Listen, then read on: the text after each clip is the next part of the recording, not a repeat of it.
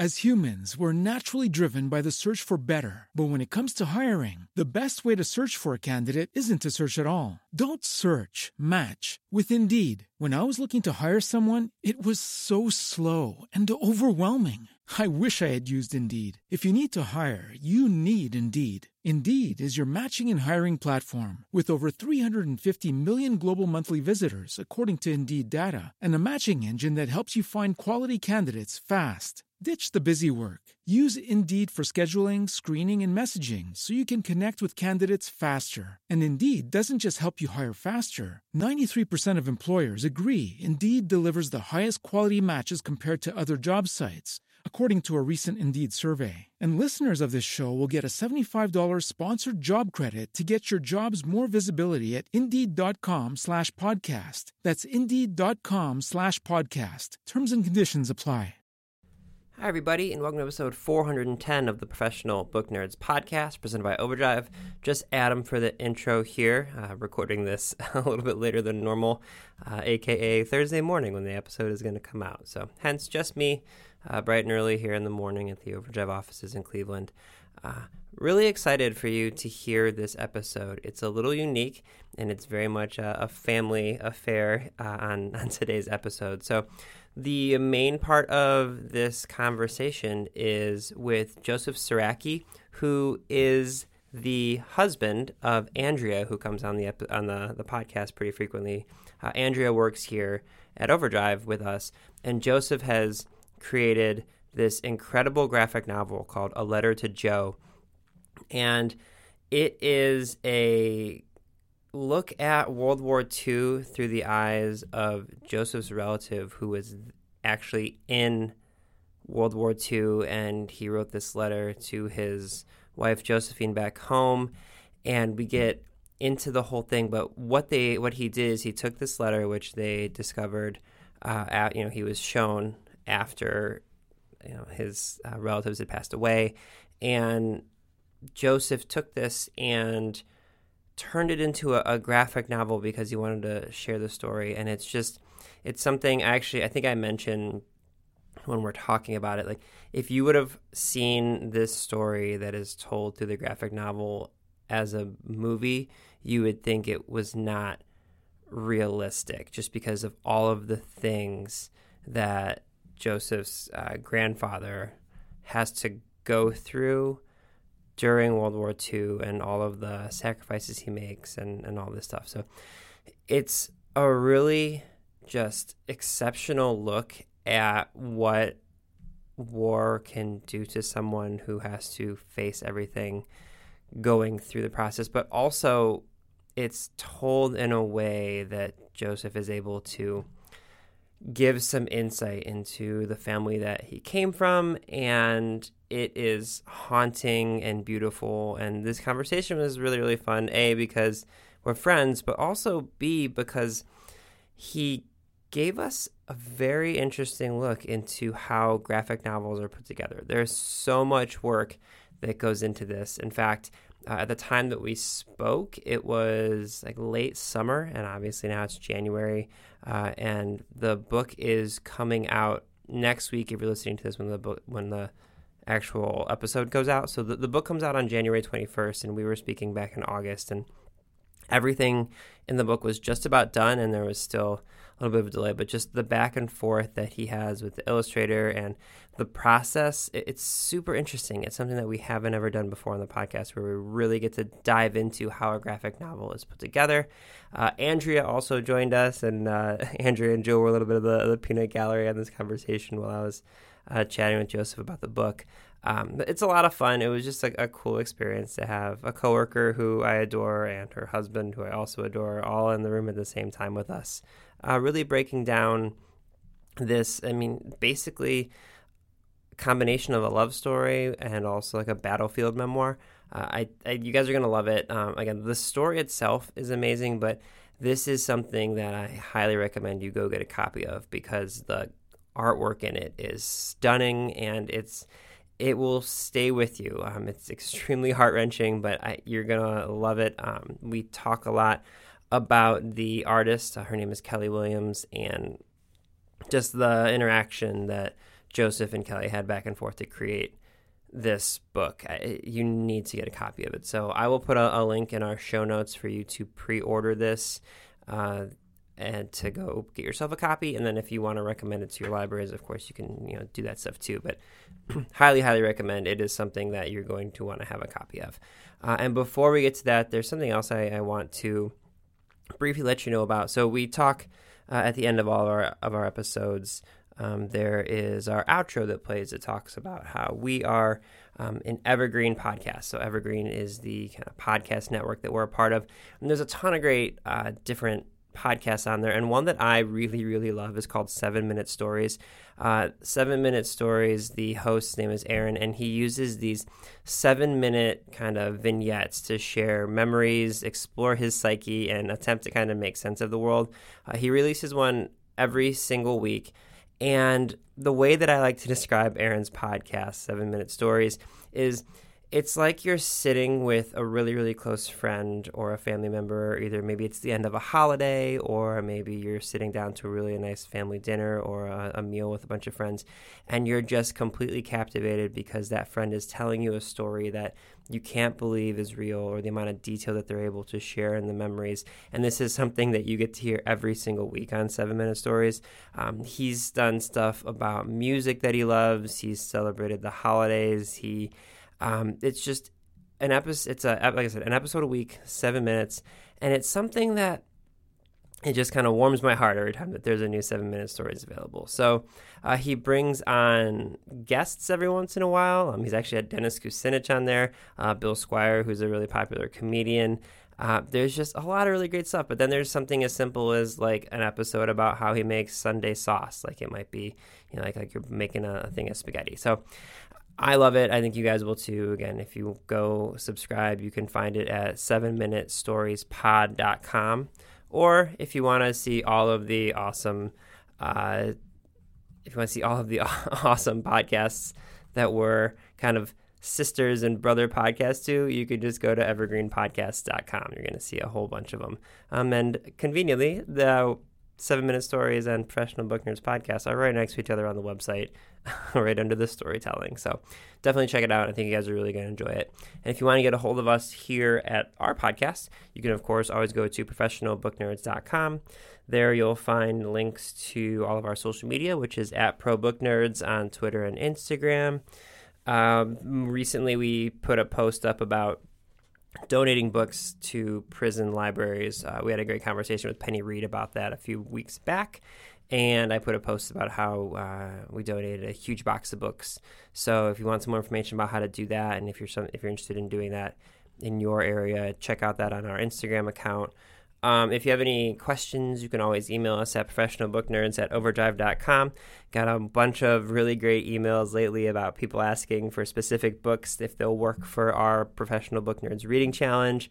Got some people asking for recommendations for their kids who are graduating high school. So we are a one-stop shop for all of your recommendations. So if you want to email us, go ahead.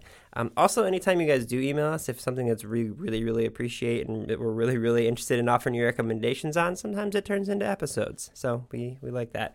And one little small plea, because I don't do it very often, but if you're listening to us and you're really enjoying the podcast, if you want to go give us a 5-star rating on iTunes or wherever you listen to us, whether it's Spotify, Stitcher, iHeartRadio, wherever it is, it helps people find us just a little bit easier, and it's definitely working. I can tell you we're getting new listeners all the time from all around the world. So, I think that's all of the housekeeping. Again, really, really appreciate you guys. We're having an incredible month of downloads, so people really seem to be looking for those reading recommendations as a part of the new year. So, okay, that is all of my housekeeping and all that jazz. I'm really, really, really excited for you guys to listen to this conversation with Joseph Saracki on the Professional Book Nerds podcast.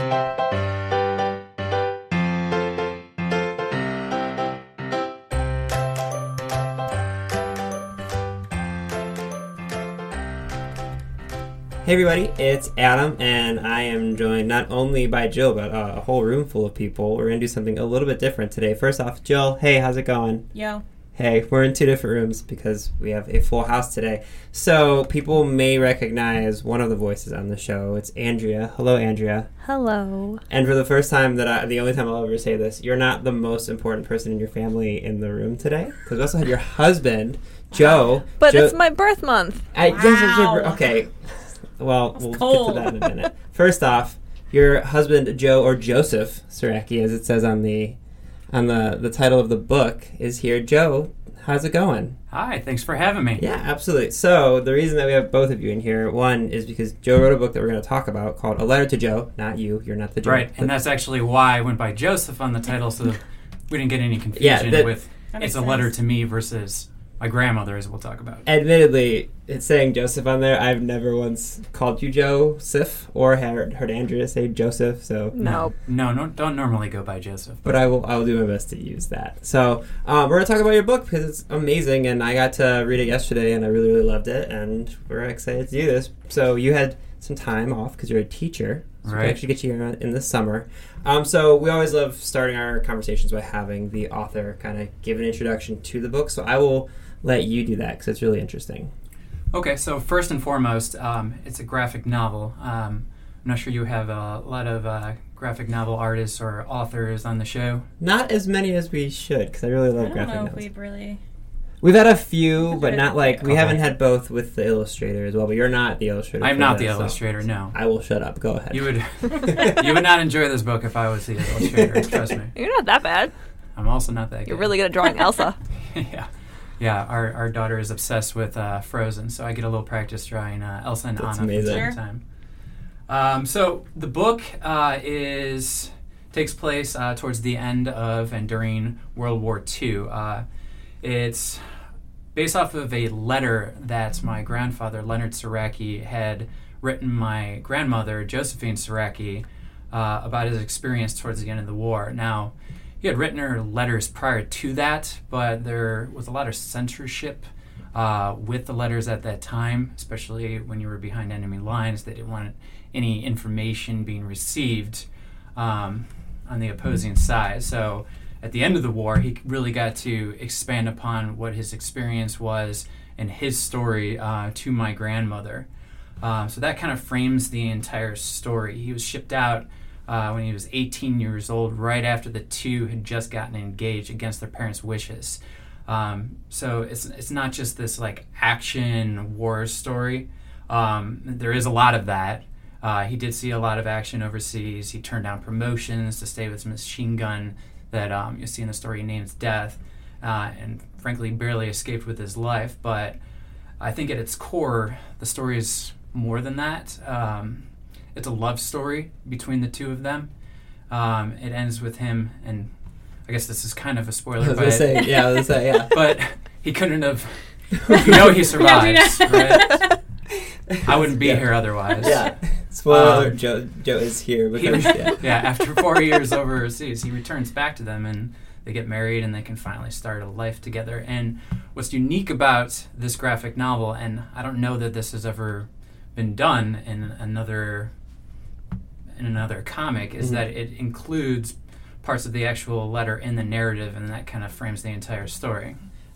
I was just gonna say, I'm really glad that you write in the beginning, you kind of like give almost like a forward, like a prologue. I guess it's a prologue where you kind of explain like. We actually debated, should we call it a forward or prologue? Yeah. But it's like it sort of does this thing where I'm really glad that you basically explained to people like this is more or less what happened, because it reads like a historical fiction. Like if this was a movie, I would be like, well, that's not realistic. All the stuff that he had to go through and like what he survived, like it had to be just kind of like earth-shattering for you guys to see this letter for the first time, especially your grandmother being able to read it afterwards. Yeah, absolutely.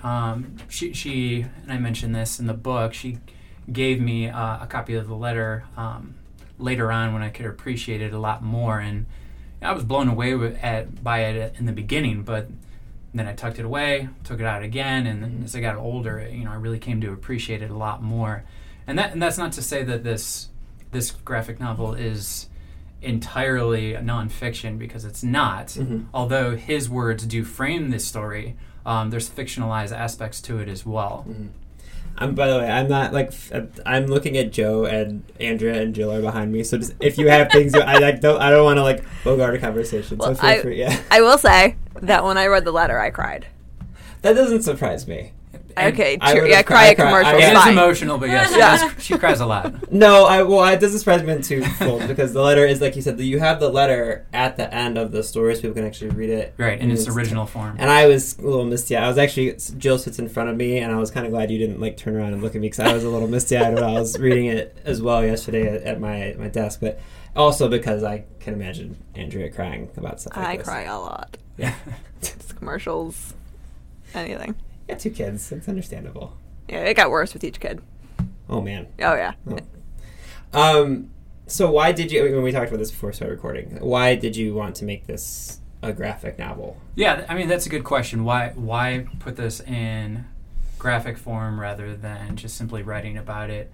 So when you read Leonard's original words, he describes everything very vividly, emotionally. I think there's an eloquence to his writing, and I wanted to capture that, but he doesn't really describe scenery. He doesn't describe people around him, and I think that could only really be captured in a graphic novel in comic form. And for that, we absolutely must mention Kelly Williams, the artist on this book, who did an amazing job. It's incredible. Actually, the version that you sent me, and we're recording this a little bit before the book comes out, but the version you sent me, there's like the sketchbook stuff at the end. Is that going to be a part of the graphic novel that people will be able to get access to? Yeah, so you have the actual story, and there's different chapters to the story. And I kind of laid out the chapters to represent the duality of this is a war and love story, but also there's a duality to Leonard's character as well, which I tried to express in the book. And then at the end of the book, you had mentioned that we have the original letter. Yeah. In its entirety. We also have an illustrated poem that he had written while he was overseas. And then we'll have some of the old photographs from when he and my grandmother were in high school, some of his army photographs that he took when he was overseas, and then some of Kelly's sketchbook with his commentary on that as well. It's like the sketchbook. I just pulled up the sketchbook now just because it's. I love that you have something you show with the sketchbook is you have all the sketches and you have like his pictures right next to it, and it's incredible. You're talking about being terrible at drawing. I was just like sitting there being like, oh my god, these... He captures the likenesses. It's incredible. Very, very well. And that's something we wanted to do and we talked about. And when I say we, by the way, a lot of these conversations were not just between myself and Kelly, but editor Brendan Wright as well. He played a huge role in putting this book together from the very, very beginning before actually Kelly stepped in. So how did you get... I know a lot of times, the few times we have talked to graphic novelists or comic drawer... Illustrator? Yeah. Well, yeah, like the Comic artist, writer illustrator. of the... Jesus, Adam. That's why we're here. Yeah, thank you. Got the peanut gallery over here. No, a lot of times, like the authors will tell us that they don't have a lot of back and forth with the artists. They'll say, you know, I kind of gave them the story. Really? Yeah. I can't imagine how you can make a comic or graphic novel in that way. So with the two of you being so closely connected, and obviously there's a story about your family, so it makes a lot of sense that you'd be, you know, involved in like the aspects of how everything should look. But when it came to like piecing together like where certain aspects of the story went, or like where parts of dialogue went, or things like that, like were you like page by page kind of in lockstep having conversations about it, or Yeah, absolutely. I mean, so have you ever seen a comic script?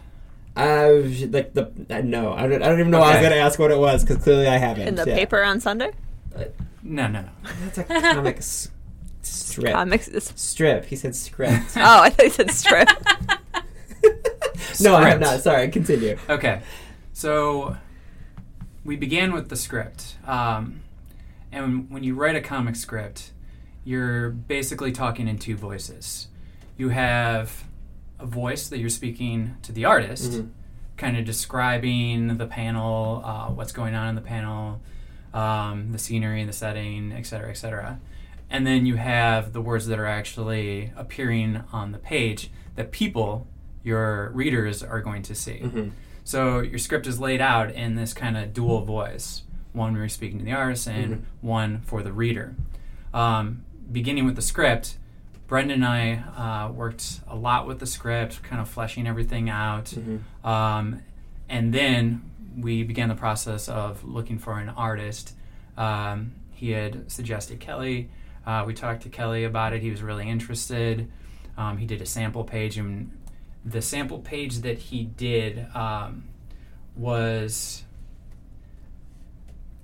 I'm just bringing it up. Is it in the sketchbook? Yeah, it's in the, if you're looking at the document, it's on page 12. Now, this wasn't exactly the one he did, but it's a scene where it's basically just my grandfather in high school meeting my grandmother, and we really got a good sense of the emotion that he could bring to the page, as well as his innate ability to really capture the likenesses of the characters, and he just did a beautiful job of what otherwise might be a fairly boring page. Well, and not only that, just like every single page has there's so much to it. Obviously, there's a lot of depth. Yes, and I don't know if you can tell, but these are all hand painted in watercolors by him. Yeah, that's another thing. Is like the watercolors is a thing that, and I read a fair amount of graphic novels, not like a ton of them, but like that feels something that's not usually in graphic novels, is the watercolor. Yeah, a lot of time now they are digitally colored, and often by another person. Yeah, they're amazing. So you mentioned that it's not 100% an accurate story because you filled in a lot of the blanks where there weren't specifics, but you did a ton of research, right? Like there's all of the battles and things are historically accurate, correct? Right. So how did you go about finding, obviously you're teachers, obviously we probably know how to do research. But. So here's the thing about Leonard's letter. He talks a lot about where he was, his experience, but what he left out was a lot of the actual information about the battles themselves. And I honestly think that was quite intentional on his part, because I think that would be something that would be very difficult for him to talk about. Mm-hmm. Likewise, he doesn't really talk at all about his fellow soldiers and the people around him, so that had to be fictionalized as well. So one of the things that I began doing as I started writing this is starting to read some memoirs from other authors who would have been in similar situation as my grandfather. One was called Company Commander. It's a classic infantry memoir of World War II by the author by the name of Charles B. McDonald. Mm-hmm. Great novel where he very, very plainly describes the misery and terror that he felt throughout this war, but he was also a company commander, so he was someone who was in charge. He was constantly worried about the men that he had that he was in charge of. I'm just curious. So while you were kind of going through all this, how did it feel for you, Andrew? I should say who I'm talking to since we're on a podcast. How did it feel to kind of see Joe going through this stuff and learning about all this? It was kind of cool because he started. I don't even. When did you start writing this? Years ago. Yeah, and I, with my English and knowledge grammar background, did a very knowledge grammar background. I know, yeah, that was great. Thank you. Great English right there. Thank you. Demonstrating it as we speak. Thanks, guys. I did a first pass edit. Okay. Of the script. Yeah, she helped a lot with some of the early proofing. So it was to watch it go from that to constantly see him emailing with Brendan and Kelly and constantly. Yeah. Constantly. It was a lot. Hey guys, was it frequent, guys? It's still going on. It's still ongoing. Before when you said where the author doesn't have a lot of connection with the illustrator, I can't imagine how you could possibly make a comic or a graphic novel in that way. I I would say that the process was almost like 10% writing the script and 90% emailing. Because I'm telling you, every page, every panel, Kelly would start with a sketch, like a rough thumb, and then we would start talking about that, and then he would make the changes, and then he would refine it, and we would talk about that, and then just tons and tons of communication, and without that communication, I don't know how you can make a book like this. I'm not crazy, right? Like, this is what they've told us, that they... I've heard it. Yeah. Okay. I think it just... I mean, depending on... I'm sure different people have their different processes. People, maybe they aren't necessarily as invested in the art. Or they don't want to be. Or they don't want to be. Yeah. Or they would prefer to leave it up to the artist or something. I wonder if it has a lot to do with, like, the specific artist as well, being maybe. like, no, this is the way that I kind of want. Well, because you guys, you did it, and then you sold it. Yeah, so the document that I wonder if that shared played a with factor. is what we put together prior to us actually knowing that this was going to get published. Oh, wow, really? Yeah. Oh, wow. This is a labor of love. So, yes, it was. Put a lot of work, a lot of time, and a lot of effort into this without ever really knowing whether or not this would be published. Well, and like when people get a chance to read this, like they're going to see the document you sent me is like 140 pages. I mean, it's a graphic novel, so, but it's 140 pages of ink and paint and work. Like that's a hell of a commitment. Oh my God. It was, and I guess some people might think, well, it was kind of risky on your part, right? But at the same time, I thought, worst case scenario, if this never gets published, here's this document that I have that I can pass on to my daughters, and something that could be kept within my family and can kind of show future generations where they came from. Maybe don't show this to your daughters like right away. Yeah, I would agree with that. No, bedtime story. Maybe bedtime story. I can't read Fancy Nancy again. I'm not doing it. Okay. There's a few bad words in it. A few. We'll skip them. Well, I like the fact that it kind of, as Joe goes through the war and things get more and more bleak, like the tone of the imagery also kind of follows along. And that's again something that Kelly Williams just did an amazing job portraying. We had talked about this, so this was a conscious effort on his part where Leonard would start very green, like he's fresh and he's this enthusiastic kid that just got out of high school, and then as the war wears on, you can physically see the war wearing him down, and emotionally as well. Yeah, so I'm curious, Andrew, did you get to know his? No, they had passed. They passed long before I even met Joe. Okay, so how old were you when he passed away?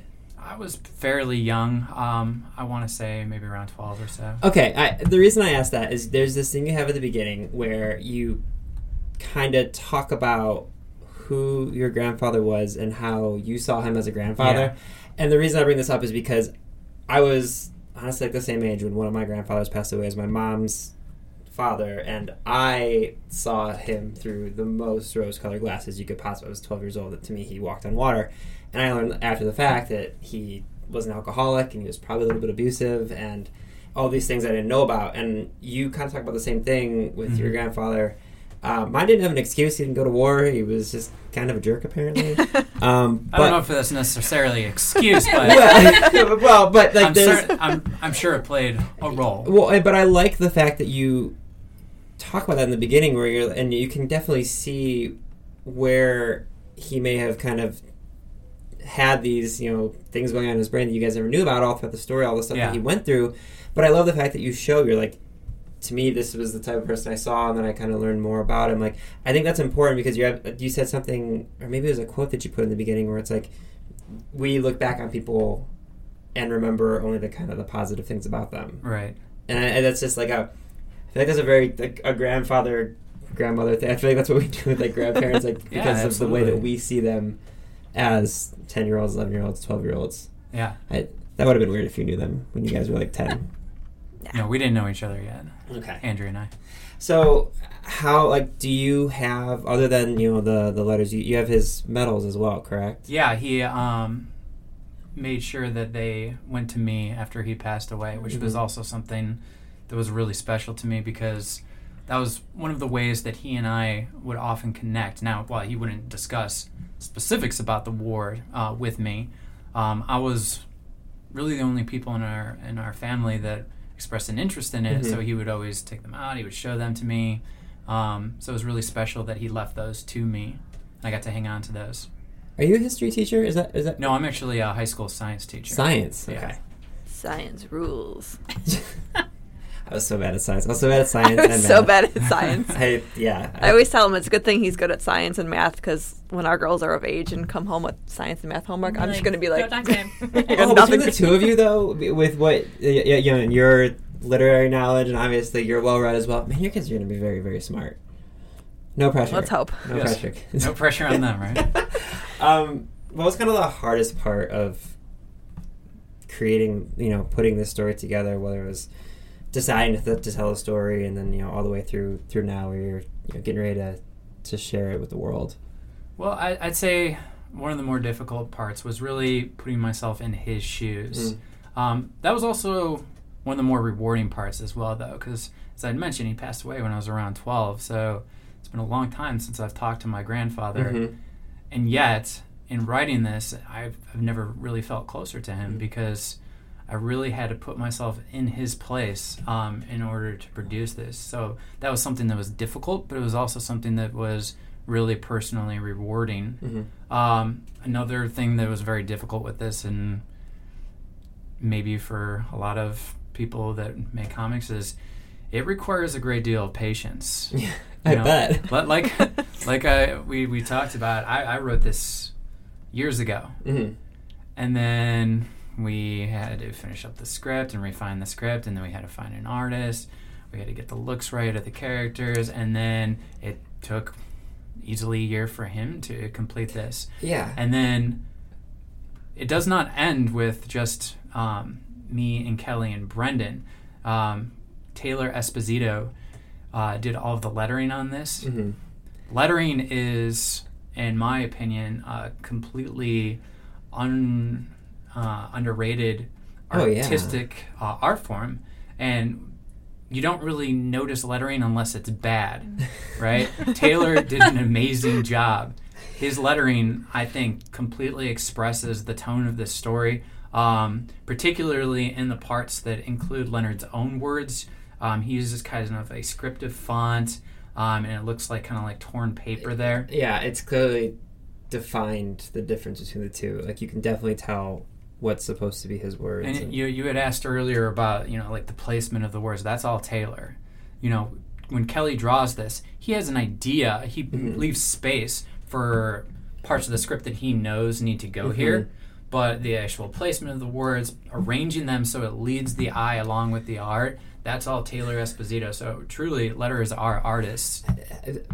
Looking through this, again, like, I can't, being so bad at art, I can't wrap my head around this process. It's so incredible. Like, there's panels in this that, like, took my breath away. Like, the emotion you can see both through the words and where they're put, and the whole art, the whole thing is, you guys. I can't imagine how many hours Kelly actually spent on this. I'm not sure even he knows. You actually started writing this before Quinn was born, didn't you? Yeah. So she's gonna. So she'll be about 3 when it's published, out in the world. You should still wait to show it to her. She's 3. Show fine. her, she can see a couple pages. Yeah, I mean, I guess there's some dark parts in Frozen, but nothing like this. No, not quite. She'll be fine. You guys do a second copy where instead kids of version? Yeah. The abridged for kids. It would be like 30 pages. Young Readers Edition. Yeah, like the Golden Books versions of them. Yeah, fun. Yeah. And then other artistic contributions. Brett Carville, he did the illustrations for the poem, did an amazing job there. The poem, mentioned it before, was also written by Leonard when he was overseas, and this is reproduced in its entirety completely as he wrote it. It's a lot darker, I think, than the letter. I think he was in a darker place when he wrote this, and Brett did an amazing job capturing that. There is one image in particular, and I don't want to give it away, but there's the way he depicts a Nazi. Yeah. It's a lot more expressive, and it's interesting. It's insanely, it's amazing. Like, literally, I gasped yesterday. It's phenomenal. And then even there, the artistic contributions don't end, because we had an artist by the name of R.M. Guerra, doing the cover. Now, Kelly has produced a new cover and back cover for the published version, so we've moved this to a pinup, so it'll still appear in the book, but he is an amazing artist, and actually, he's one of the people that I talked to early on. He and I had a Skype conversation. He kind of encouraged me and gave me ideas for how I could make this happen, and he just made an amazing pinup for this book. And then there's also designs that go along into the book, because when you look at the front and the back matter, someone had to actually put all of this together, put the photographs together. A designer by the name of Jimmy Pressler did this, and I think he did an amazing job capturing the tone and mood of the story and incorporating that into the designs. And then actually producing everything, his wife Conley Pressler put it all together. So there's a lot of people, a lot of cooks in the kitchen on this. No one can see my mouth agape. I'm just it blows my mind. I'm exhausted just thinking about this process. Man, I'm glad that you did, but how do people make graphic novels? This is so hard. There's so many steps in this.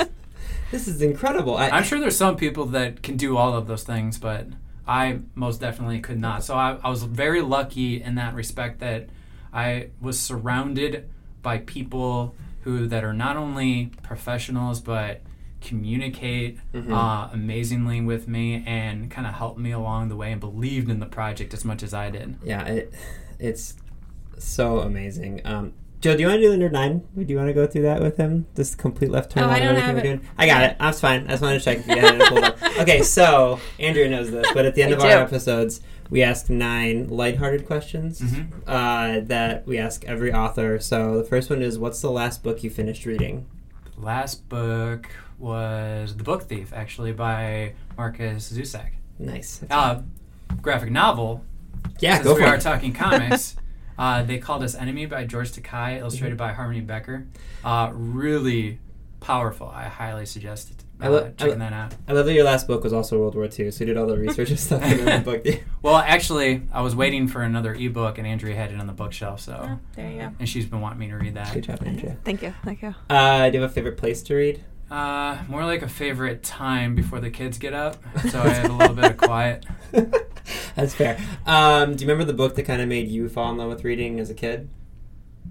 So again, I guess I would have to go novel, graphic, or comic. Sure. Novel, I remember reading this one at my grandparents' house and getting this when I went to the library with my grandmother Josephine. It was The Door on the Wall by Marguerite Angeli. You're familiar with it? I'm not. It sounds familiar. Yeah, So I'm not with that one. it's about like a young nobleman. He loses the use of his legs, and he had basically spent his entire life thinking that he was going to be a knight, and then kind of dealing with that and overcoming that. That's awesome. Is that the book or the graphic novel? That's the book. Okay.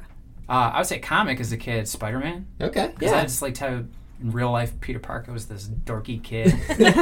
Who likes science? Yeah. It fits right in with all of us here. Still like Spider-Man.